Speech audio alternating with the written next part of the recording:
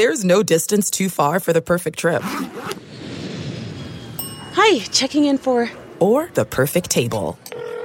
Hey, where are you? Coming! And when you get access to Resi Priority Notify with your Amex Platinum card... Hey, this looks amazing. I'm so glad you made it. And travel benefits at fine hotels and resorts booked through Amex Travel, it's worth the trip. That's the powerful backing of American Express. Terms apply. Learn more at americanexpress.com/withAmex. Welcome to... No, that's not how we would start it. Do it.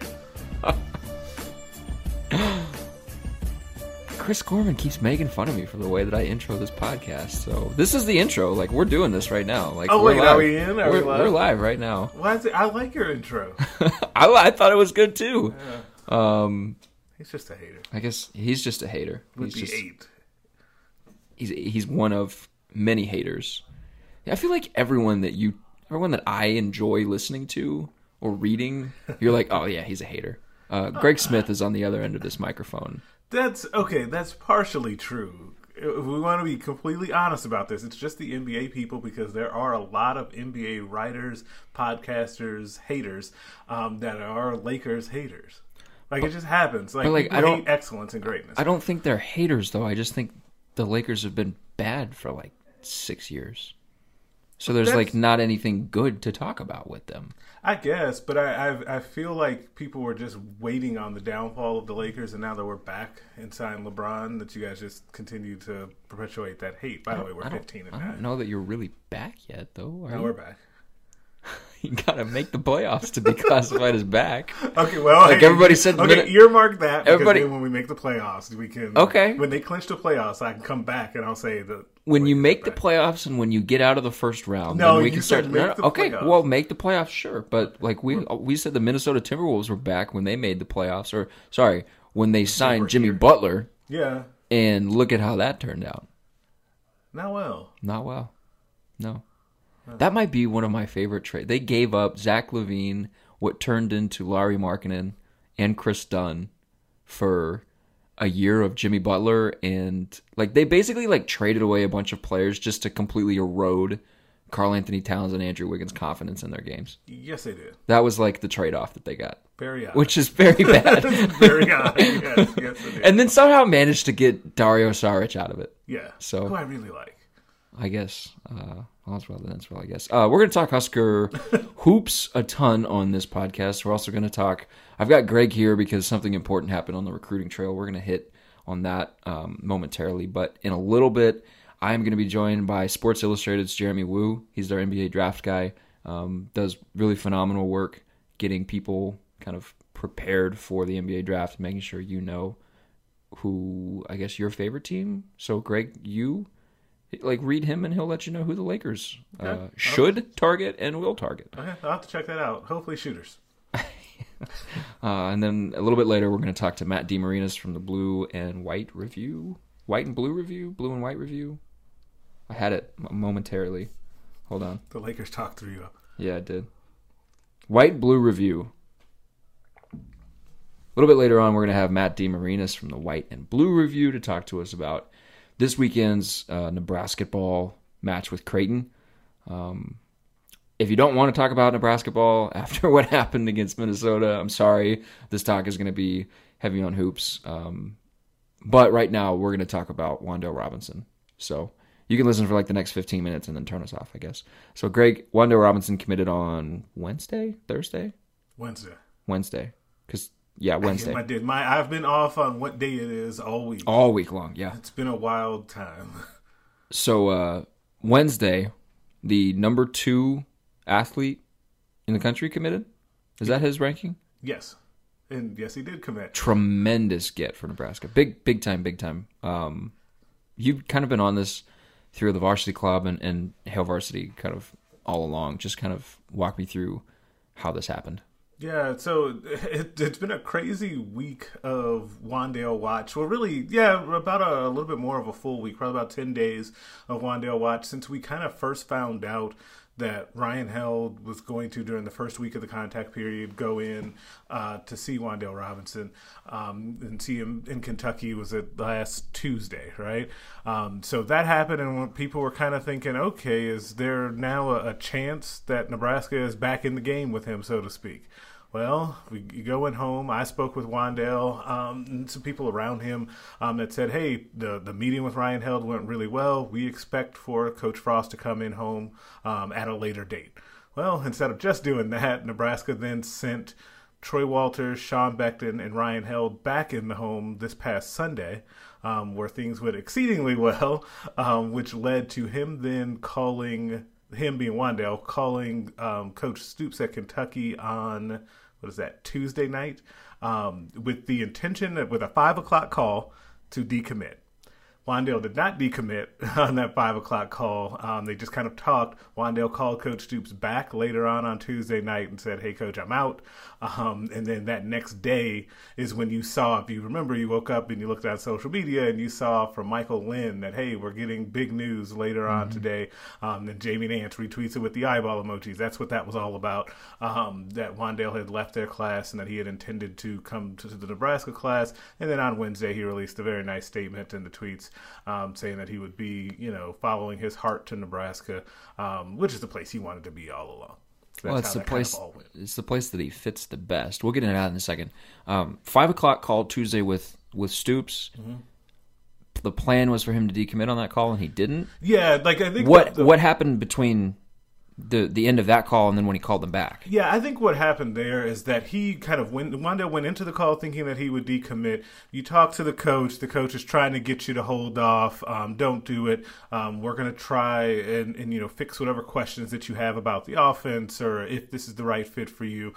There was some talk about whether or not if Kentucky was going to pull assistants off the road from talking to other recruits to go and meet with Wan'Dale. There was a lot that Kentucky really, and rightfully so, did not want him to leave that class. No matter what they're going to say and the spin after this, it's a huge loss to lose a player of that caliber. Conversely, it's a huge gain for Nebraska to get him in the class. So Kentucky was really trying to pull out all the stops to not have him leave the class. So Wan'Dale thought about it for a little bit, said, I'm still out, called him back, and decommitted. Well, contrary to what Kentucky Radio Twitter guy will tell you, Kentucky football doesn't get a ton of wins like this. So to have this kind of kid, it helps that he was from Kentucky, because if he's not from Kentucky, I would be skeptical about how in this they would be if he was born someplace else. But still, to have him and then lose him, that's a big loss for them, big gain for Nebraska. He fits perfectly, like you've talked about. What you wrote something, you did a 5 takeaways or 5 thoughts on the commitment when it was announced on Wednesday. That's on HailVarsity.com, so go read it. One of the things you mentioned was you think he'll be used more as a wide receiver that will be put into the backfield.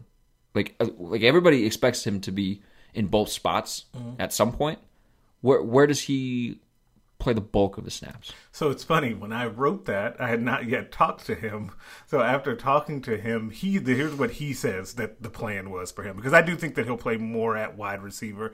But he says that their plan for him currently is to play both. That when he comes in, he will be in Coach Held's room for meetings and things, and he will also be in Coach Walters' room for meetings as well. So I think the plan is to have him learn both.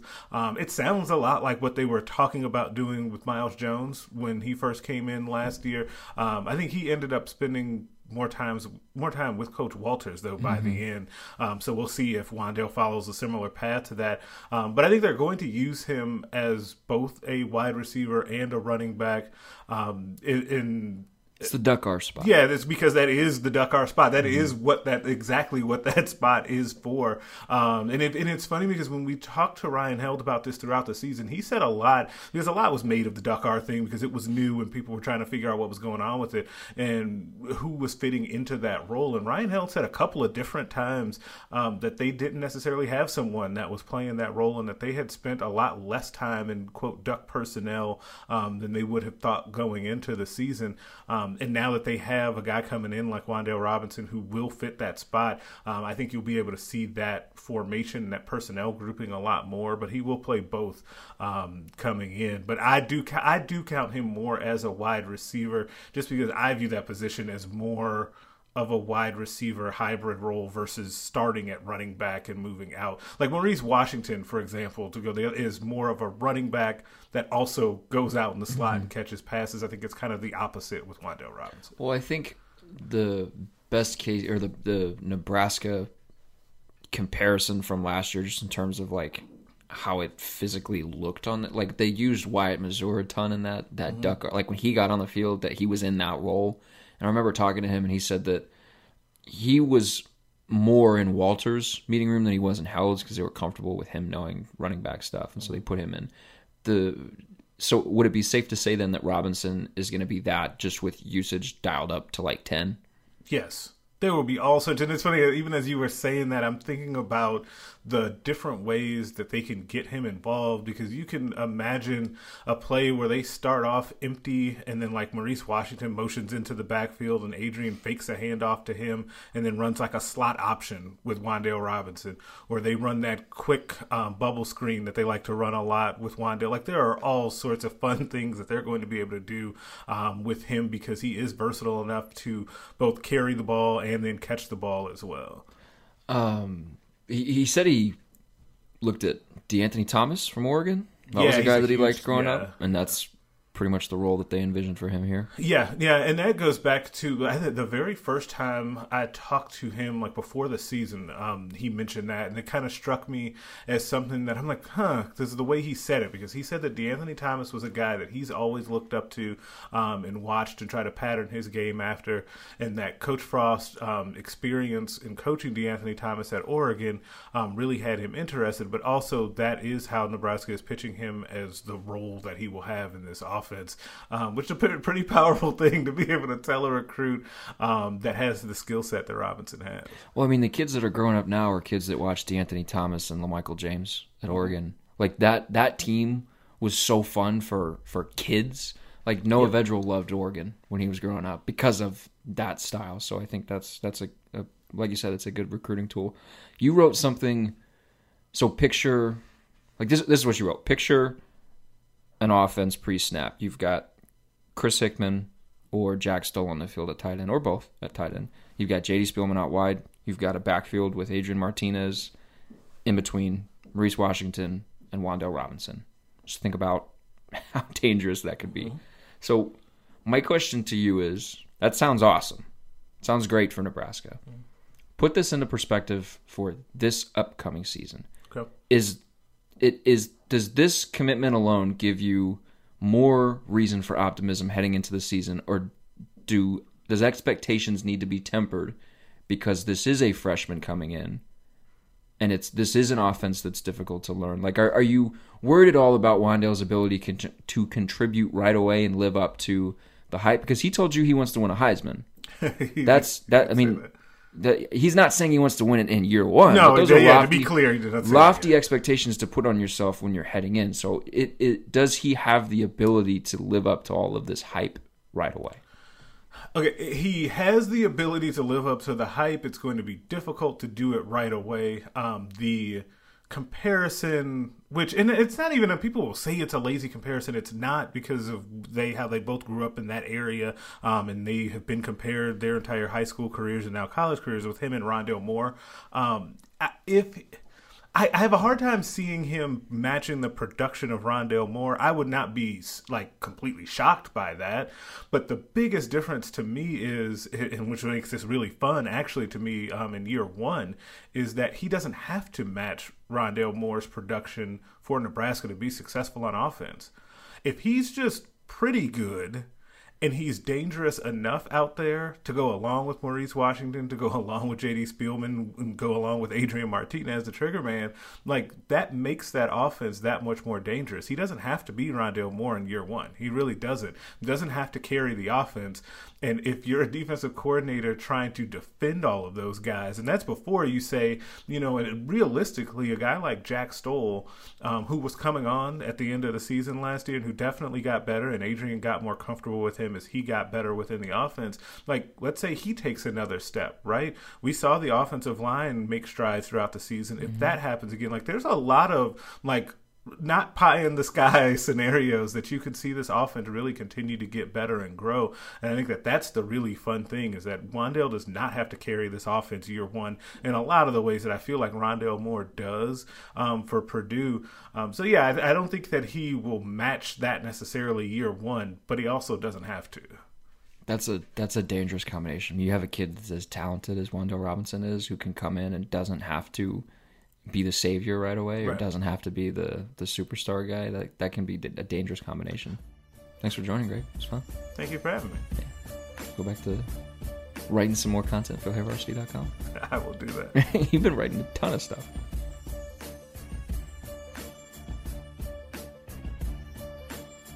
Sports Illustrated's Jeremy Woo joining us now. Covers all kinds of basketball, but has a focus on the NBA draft. Jeremy, thanks so much for taking the time to talk with me. You've had a pretty busy schedule over the last couple weeks, it seems like.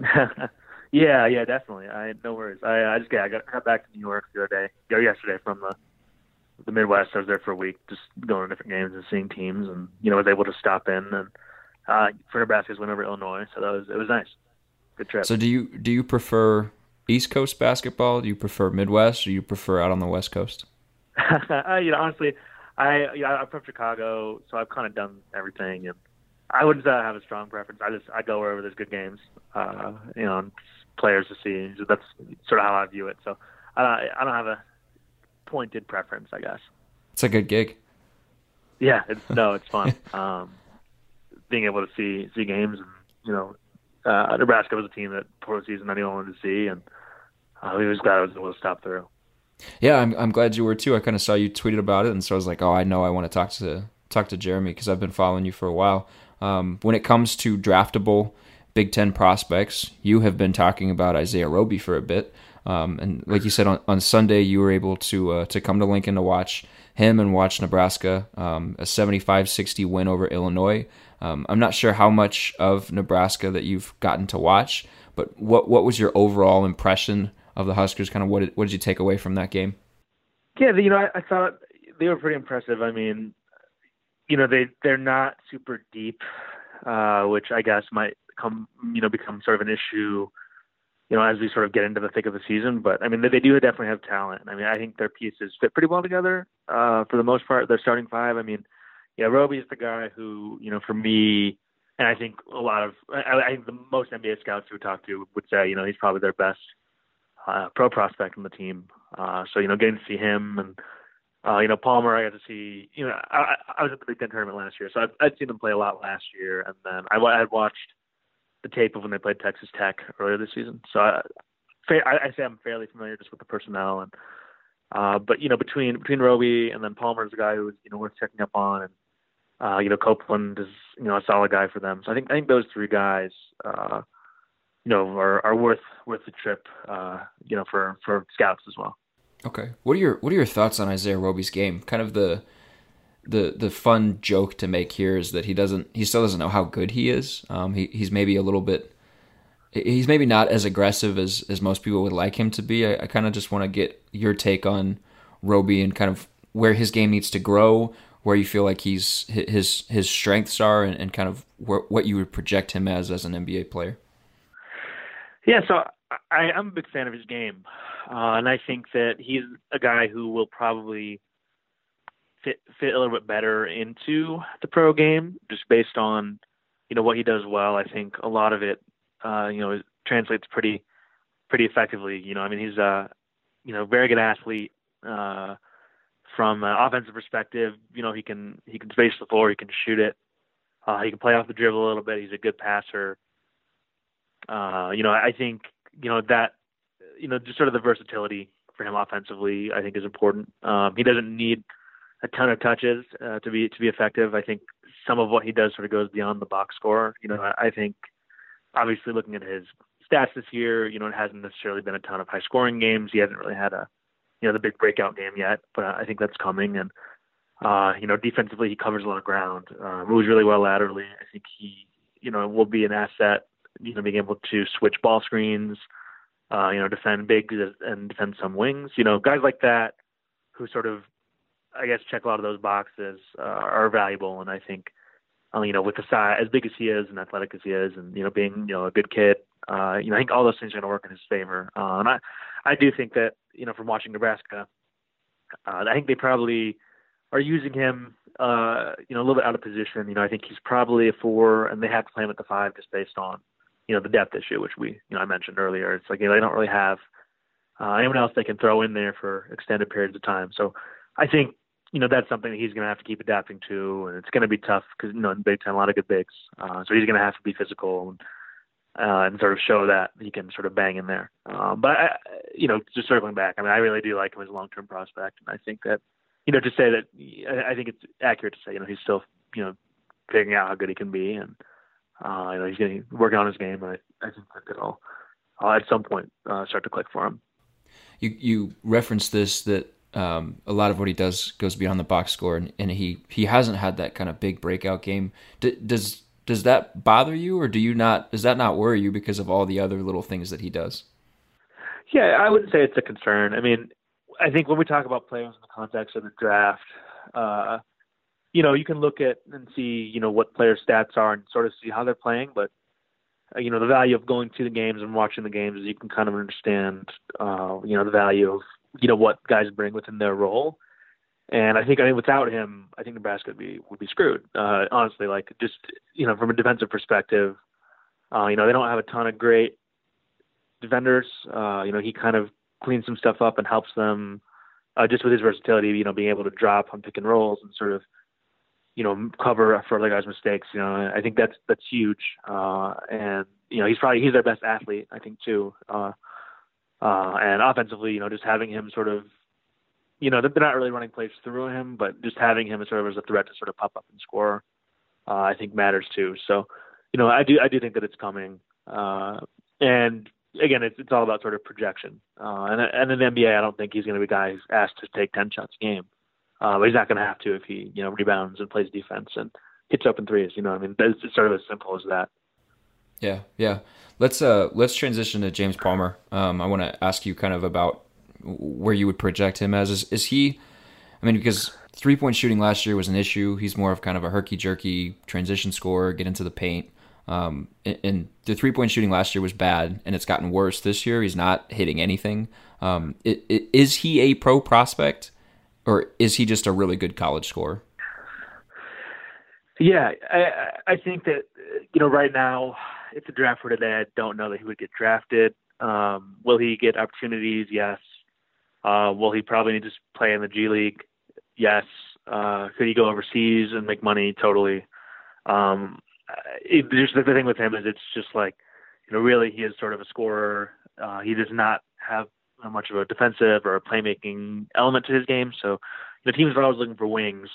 But if you're really just a scorer, just to be, if you think about like the baseline level of efficiency that you need to just be like a scorer in the NBA, like guys like, who the Lou Williams is or whoever who, are kind of will pop up and come off the bench, or Jamal Crawford or what have you. Guys like that who are really scorers. You have to be so good at what you do to do that. And I don't know that Palmer is quite, athletic and smooth enough to, be that role in the NBA. So it's either going to be that he will have to really sort of reinvent himself a little bit as a pro, or he'll end up going overseas, or, kind of being in the G League and coming up and down. So it's not to say that he can't do it, but I agree with you that, the shooting is a concern. But in terms of what he does for Nebraska, like who, as sort of the leading scorer, I think he does a pretty good job. Okay. So with his game, is it as simple as saying, okay, commit to defense and turn yourself into a two-way player? Is it as simple as saying just get in the gym a ton and start knocking down threes and prove that can be consistency? Or is it, like you said, reinvent his game all around? Yeah, I think, I don't know if this will happen, but if he decided he really wanted to be a good defender, do that, and keep working. I'm sure he's working on his shooting, but, it's just not a natural part of his game. So, again, it's not to say that he can't do it, If he magically improved in those areas, then yeah, I think you could look at him a little more positively. But I think it's probably going to be a bit of an uphill climb for him. But he is talented, and as long as he keeps playing well and producing, he's going to get opportunities. I'm sure he'll be in summer league. He'll make someone's training camp. But from there, so there's so many more variables that it's hard to say. Okay, going back to Roby, what's an area of his game that you look at and you say that's where he needs to improve the most? Yeah, I think it's just consistency with the 3-point shooting. That's going to be really critical for him. And I know he knows that. In terms of being able to stick in the NBA, just especially with bigs now and really everyone. I mean, you see the way it's going. All 5 guys can step out and hit a spot up 3, and I know he can do it. He looks natural shooting it, and it's just a matter of getting the reps in and becoming more of a catch and shoot guy. Because again, he is going to be a role player, but that's not a bad thing to say. To say, hey, someone's a role player in the NBA. I mean, you're still making a lot of money. You're a very valuable piece. Right. So for him, I think continuing to just keep working on the stretch, so to speak, like the stretch part of his game, stretching the floor, spacing it consistently, is going to be the thing. But he looks good doing it. He looks pretty natural catching and shooting, and I don't question that he can do it. So it's just a matter of being able to show it at the right times to the right people. Okay. Nebraska cracked the top 25, the AP top 25 this past week for the first time in almost 5 years. They lost to Minnesota Wednesday night, but they're probably a team that will continue to hover around like 20 to 30 this year, assuming that they stay at this current pace that they're on. I'm curious, how does this Nebraska team compare to other upper-level college basketball teams around the country that you've gotten to watch? I mean, is this a group that should be taken seriously in a national discussion, or is it just a group that, they could be a 3 seed in the Big Ten? Yeah, I view them more as a team that, I think will be in the picture come tournament time, whether, on the bubble or just above. I mean, they have enough talent. They've obviously been getting the job done. They're going to losing to Minnesota the other night. I didn't see the game, but they're going to need to win games like that more often than not. They're going to have to beat the mid-tier Big Ten teams. But I think they have enough to do it. I mean, they have experience. These guys have played together a good amount. But yeah, I think my big concern is just I think the depth thing might become an issue when it's a close game and if someone fouls out, who are they bringing off the bench? They don't have a ton of beyond their top 3 guys, and I guess Watson is a guy who's been around, so he's stunning. But beyond those guys, there's just not a ton there. So I think it's just going to depend on really how they perform in those close games. If they can finish in the top half of the Big Ten, they finish the top 3 team in the Big Ten or whatever, I think that's a great outcome for them. I think they're absolutely good enough to be a tournament team. But it's still there's so many conference games left to go. And I think it's worth noting that the Big Ten too. I mean, a lot of teams got guys back. You're seeing the Wisconsins and the Iowas are also getting ranked, and those are teams that, again, it's like they're sort of there with Nebraska, where it's not like they have a ton of studs or like new guys, but it's just they got everyone back and have improved. It's funny that you mentioned depth for Nebraska because in the Minnesota game Wednesday night, Isaac Copeland fouled out late and they blew a lead. And then in the Texas Tech loss, Roby was in foul trouble late, and they kind of fell apart down the stretch. So, yeah, the big man rotation behind the top 2 guys is an issue. What'd you think of Pinnacle? What'd you think of Pinnacle Bank Arena? Oh man, it's nice. It's definitely one of the nicer college arenas I've been to. And I know it's pretty new. I don't know exactly, I'm sure, like when, how really new it is, but just the facilities are great. Not really a bad seat there. I thought the crowd was great. So they showed up, and I mean, it's just, I think it's something that should help them recruit in theory. I mean, I know, just realistically it's hard sometimes to get guys to come all the way out there. But again, it's, putting the money into that, I think is going to help, and should help. Yeah. I think it's like a 4 or 5 year old arena. Like it's it's pretty new. Yeah. Yeah. All right, Jeremy, that's all I got for you, man. Thanks so much for taking some time to talk with me. I really appreciate it. Yeah, of course. Yeah, I had a good time out there. So thanks for reaching out, man. Yeah, sounds good. Thanks for coming on. And I'll link Jeremy's Twitter in the description. Make sure you give him a follow and read all this stuff on Sports Illustrated. Thanks, man. Thank you. Appreciate it.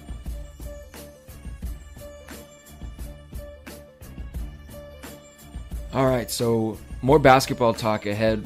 I'm joined by Jacob Padilla, Hill Varsity staff writer, and Matt DeMarinis from the White and Blue Review. Matt, thanks for joining the show. We'll talk to you first. How you doing, man? Doing good, Derek. How are you, man? I'm good. I'm a little cold. My face froze off on the walk to our office, but I'm good. Jacob, how you been? I've been pretty well. Thanks for having me back on the show. I mean, it's been a while since the last time that we tried to record.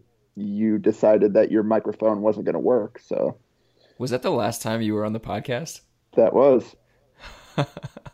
Oh, man. You should come to the office more often. I keep the office fairly decent, or fairly often during the season, but you never recorded on those days, so. Yeah. What was that, Matt? I was going to say, don't you guys work together? I figured this would happen often. This seems like a reunion almost. I'm glad I could bring you together. So, Matt, one of the things that I want to talk to you about, you're outside of the Nebraska media bubble. You are, I'm going to assume, outside the Nebraska fan bubble. I want to get your take on Nebraska basketball and kind of what you think this team can accomplish this season, and kind of what your thoughts are on what you've seen over the last couple weeks. Two of the toughest tests that Nebraska has faced this season. They dropped a game to Texas Tech and then blew a lead against Minnesota. What are your thoughts on the team? Yeah, well, I'm not so far outside that I don't get the ripple effect, but I do definitely see the overreactions and whatnot of, each game. I do think there's like kind of there's like a football mentality to it, where every game has a lot of emotion invested into it. And I think a lot of their longtime media members get caught up in that too, just because they've probably been covering it for so long. They're starved for something different than what they've been getting, so they kind of overreact in the same vein as the fans. But yeah, just in terms of what this team can accomplish, I thought, they have enough talent to be an NCAA tournament team. They certainly have enough experience, which is important as well. I don't know if I felt like I saw a lot of people thinking that maybe they were a second weekend type of roster, and I don't know that I felt that way because, I still thought they were pretty flawed last year, even though they had a chance to be on the bubble and make a push. And and the bottom line is they didn't really prove anything last year by beating anybody significant other than Michigan at home. And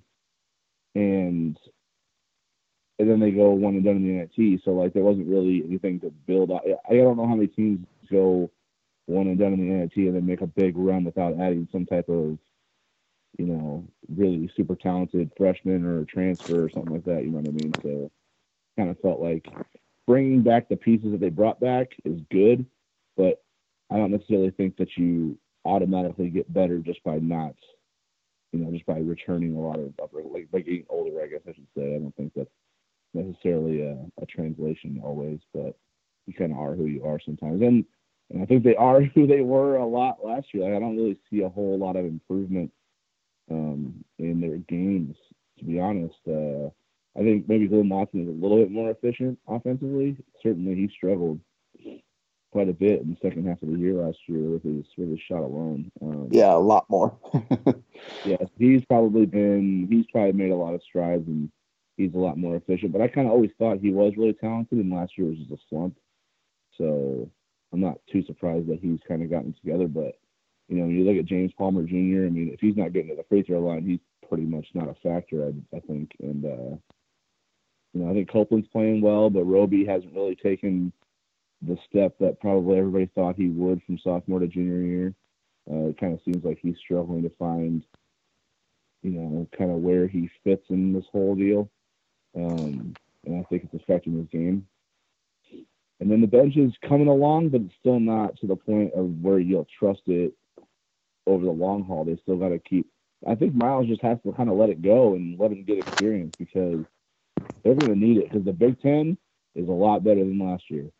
They're not. I don't think they're winning 13 games in this league this year. But I also don't think they need to win 13 to make the tournament. So there's like a little bit of give and take there. But they have to develop that bench because they're not going to make it. They're not going to make it through the Big Ten with 5 guys. It's just not happening. Yeah, depth is definitely a concern. The Big Ten is going to do them favors this year, as opposed to last year where it did them absolutely no favors. But they've got that win over Clemson, which will be nice when we're talking about tournament resumes and things like that. And Jacob, feel free to jump in here at any time. Matt, the offense to you, are you worried about it the way a lot of other people are? I mean, you mentioned overreaction, and it's almost like confirmation bias. Like the 2 losses this team has had, it's like the sky is falling, and then they win a game, and everything's back to normal. Like, are you worried about the offense the way everybody else is? I'm kind of. I'm not really. I'm not really worried. I kind of know what to expect from a Tim Miles offense. So, it's prone to shooting slumps. It's prone to field goal like droughts, and just because it's so predicated on movement and attacking mentality, and it's hard to keep that up for 40 minutes. So they don't pass it, they don't share it very well, and they don't shoot it very well. So when those 2 factors kind of work in cohesion, then you're prone to touches of where it's going to hit the rim more than the net. So, and I think the fact that they aren't very big, limits their second chance opportunities as well. So even when you're not hitting shots, you don't have a chance to necessarily clean it up on the glass. So you're kind of just hoping to, what I think is the problem when they go through those stretches, they don't attack to get to the free throw line enough. They kind of start settling for jumpers and try to shoot their way out of it, and they they share it even less when they're shooting it poorly. So, they kind of are their own worst enemy when the slumps happen because they kind of try to play hero ball to get their way out of it. So that's just kind of what it's just kind of what I see out of Miles coach teams, over the years, is they are prone to that type of thing, and they don't usually get their way out of it the way they should. Yeah, I can't disagree with anything you've said so far. I think one thing that I'd like to see a little bit more during those slumps is Miles kind of taking control, calling out a set play or something, because continuing to kind of run their base stuff when things start to go wrong, like you said, the guys kind of start making some bad decisions, trying to get it all back in one play. Or I don't think they have enough good decision makers out there when times are tough to just kind of let them play and get themselves out of it. So I'd love to see Miles have some kind of go-to play here or there where you can get Copeland the ball and hit one of his spots, or get Palmer going downhill, and so something like that. It just doesn't seem like they've got an answer for when those slumps do start to happen. Let's talk about Creighton then. You guys, I mean, I'm sure both of you will be watching the game this weekend. Jacob, you'll be there. Matt, are you going to be at the game this weekend? Yeah, I'll be down in Lincoln on Saturday for sure. I was thinking about coming down for the women's game too, but we'll see if they let me in the building. But yeah, well, they should. There's not a ton of people that cover the women's game. You should probably be able to get in. What are you expecting from this match? This has been a hotly contested matchup for as long as I can remember.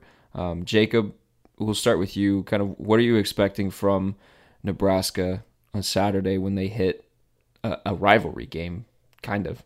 Yeah, my Friday column is actually just kind of about this game overall and what it means, and kind of looking at the kind of clash of opposing styles. I think that's the thing that's going to be most fascinating about the game is you look at these teams and they're almost polar opposites.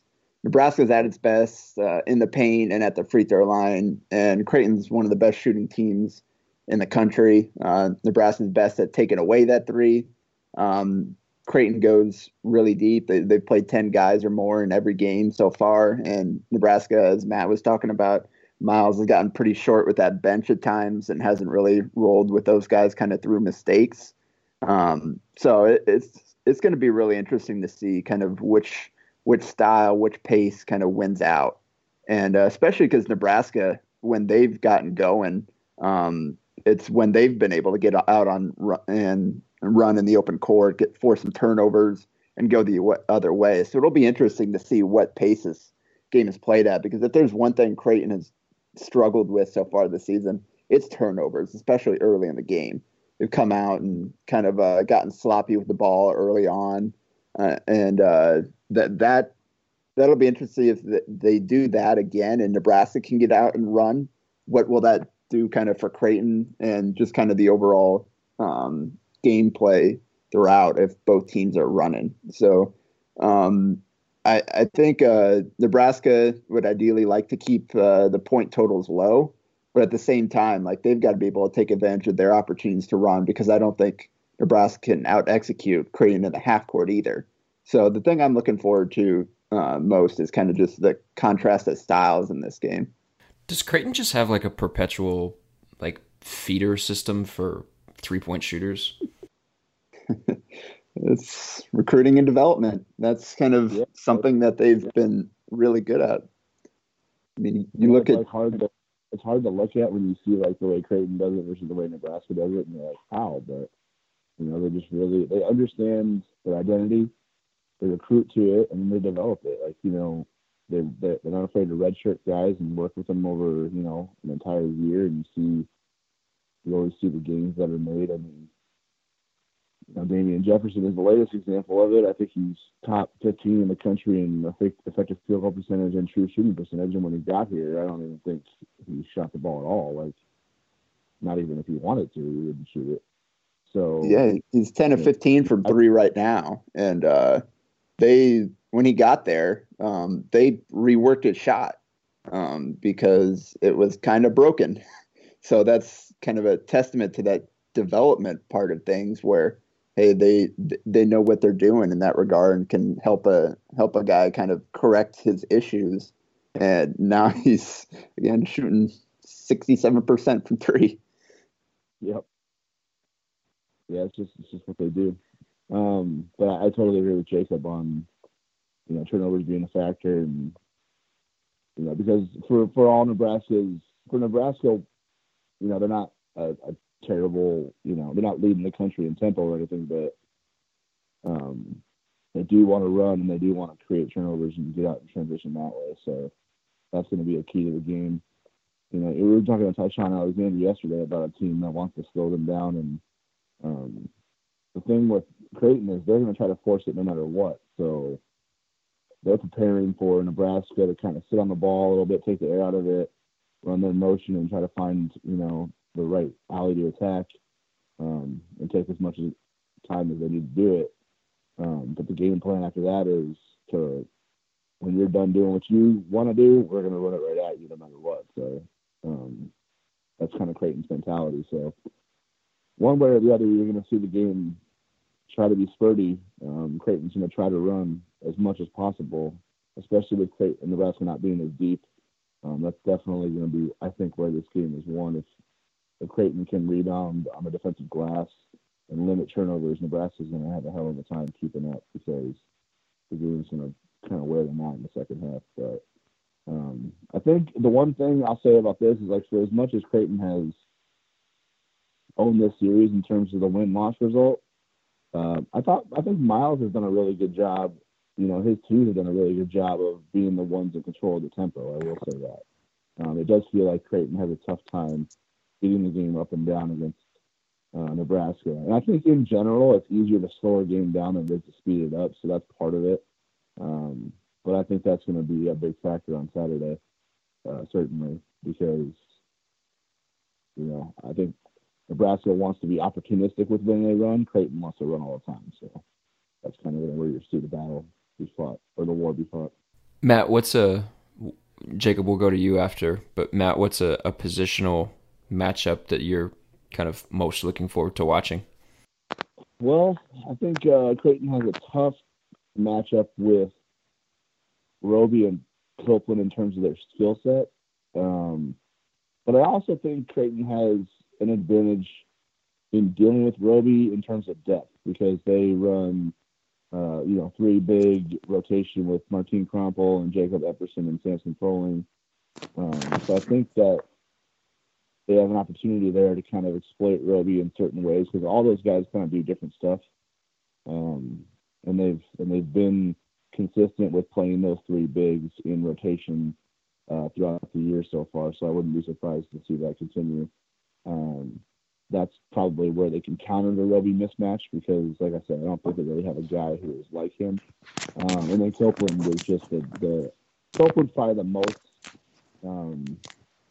worrisome player from a Creighton perspective, I guess, because they have nobody who can really match up with him from a size and physicality standpoint, but also where he kind of gets what he gets. You know what I mean? So Yeah. I assume Damian Jefferson is going to get that assignment, and Mitch Bauer to an extent too, so that they're going to get some size there for sure. So it's going to be paramount that they kind of keep him off the offensive glass, but also, make sure they, stay with him on the catch and make his, take away his space and not necessarily let him get into a rhythm early, because I think, he got going really early in last year's game, and it was kind of hard for Creighton to get control of that once he got hot and once Palmer got hot. Yeah, that was actually something I was going to ask you about, is that matchup in particular, because Copeland's been so good in the low and mid post this season. And it seems like you got Jefferson Ballack at 6'4", Copeland at 6'9". Seems like he's probably going to be able to, I think, shoot over the top in that matchup quite a bit. And then on the other end of the floor, he's not a guard, but he's done a pretty decent job of defending on the perimeter and sticking with wings. And he was one of the guys they had on Texas Tech's Jarrett Culver. And so I don't think they're worried about losing out on that matchup too much on the other end. So I definitely think that's a big one. But the other one I was wondering, James Palmer is capable of being very good and very bad. And do you think Creighton has the kind of personnel that can kind of steer him toward playing the way where he struggles? Can they have guys that can stay in front without fouling, that can force the jumpers from him? I was trying to figure out who the matchups might be.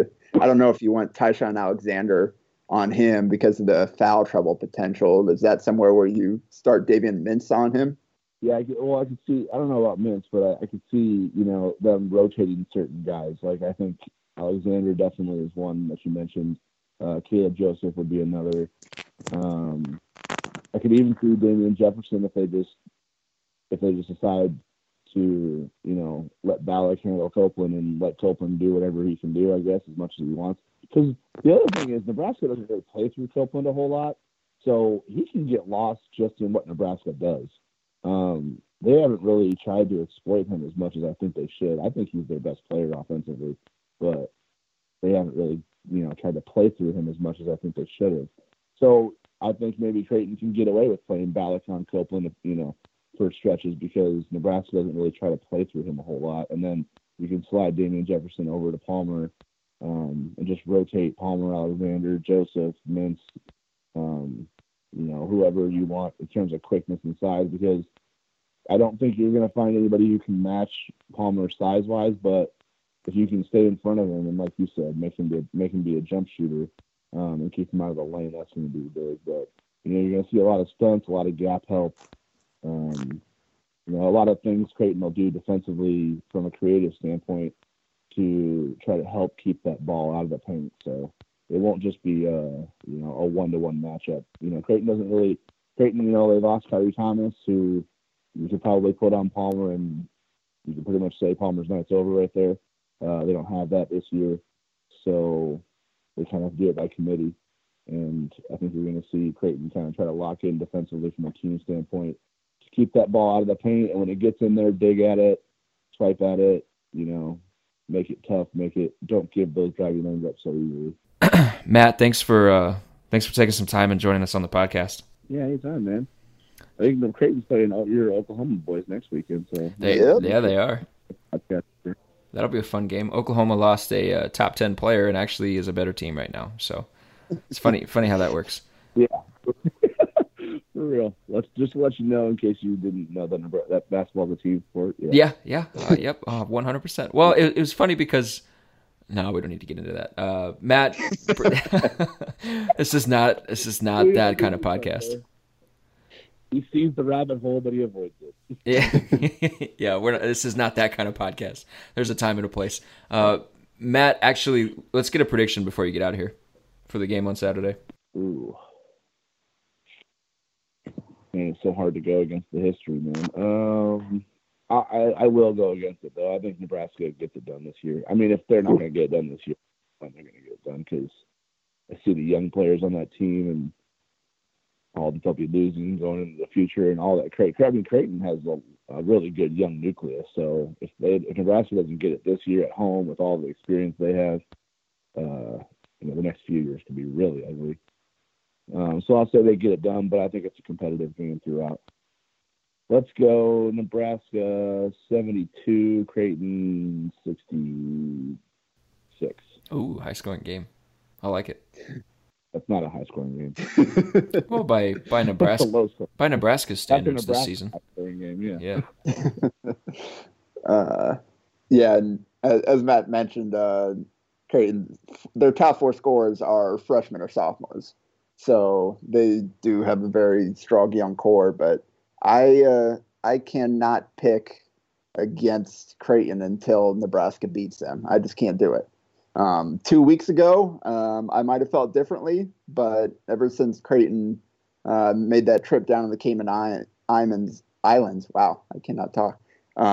It seems like they've kind of found themselves, and they've been playing at a high level ever since. So I think I'm going to have to go with Creighton until Nebraska proves they can get it done.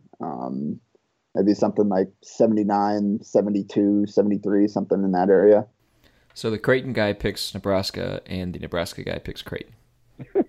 Well, Jacob's a Creighton alum, so he's technically. But Jacob covers Nebraska, and as a member of the Nebraska media, he is hereby ordered to be a fanboy. So yeah. I'm pretty sure that's how it works. One thing I will say, though, is this is such a big game for Nebraska. I mean, the psychological stranglehold that Creighton has on them right now, and all the expectations that Nebraska has, I think that this season could unwind if they don't get this done on Saturday. I know it's like we talked about how overreactions and stuff like that, but I do think this one has a giant ripple effect, whichever way it goes. So and history hasn't been on their side, but if any team is supposed to reverse that trend, I think this is the one to do it. So if they don't get it done, I could see this thing going sideways for the rest of the year. Because like I said, that Big Ten schedule is not going to be forgiving for them. Well, for the sake of our mentions on social media and our page views on site, I hope that they get it done then. Matt, thanks for joining us. It was fun, and we will see you on Saturday. Sounds good. Thanks for having me on. Thanks for coming back, Jacob. It's always good to have you on, even though I know you think I hate you. I'm just going off of what I'm seeing. So no, okay. We'll try to have you on the podcast more. Shout out to Greg Smith for joining us earlier in the podcast to talk Wandale, and Jeremy Wu from Sports Illustrated for joining us. That conversation was show. Wow. Yeah, packed show. That conversation was fun. This was a good show. Thanks everybody for listening. We'll be back next week. We'll have plenty of coverage on HailVarsity.com throughout the weekend, and then throughout the upcoming week. There's still some recruiting stuff happening, so we will have plenty of coverage on that, and we will talk to you guys next week.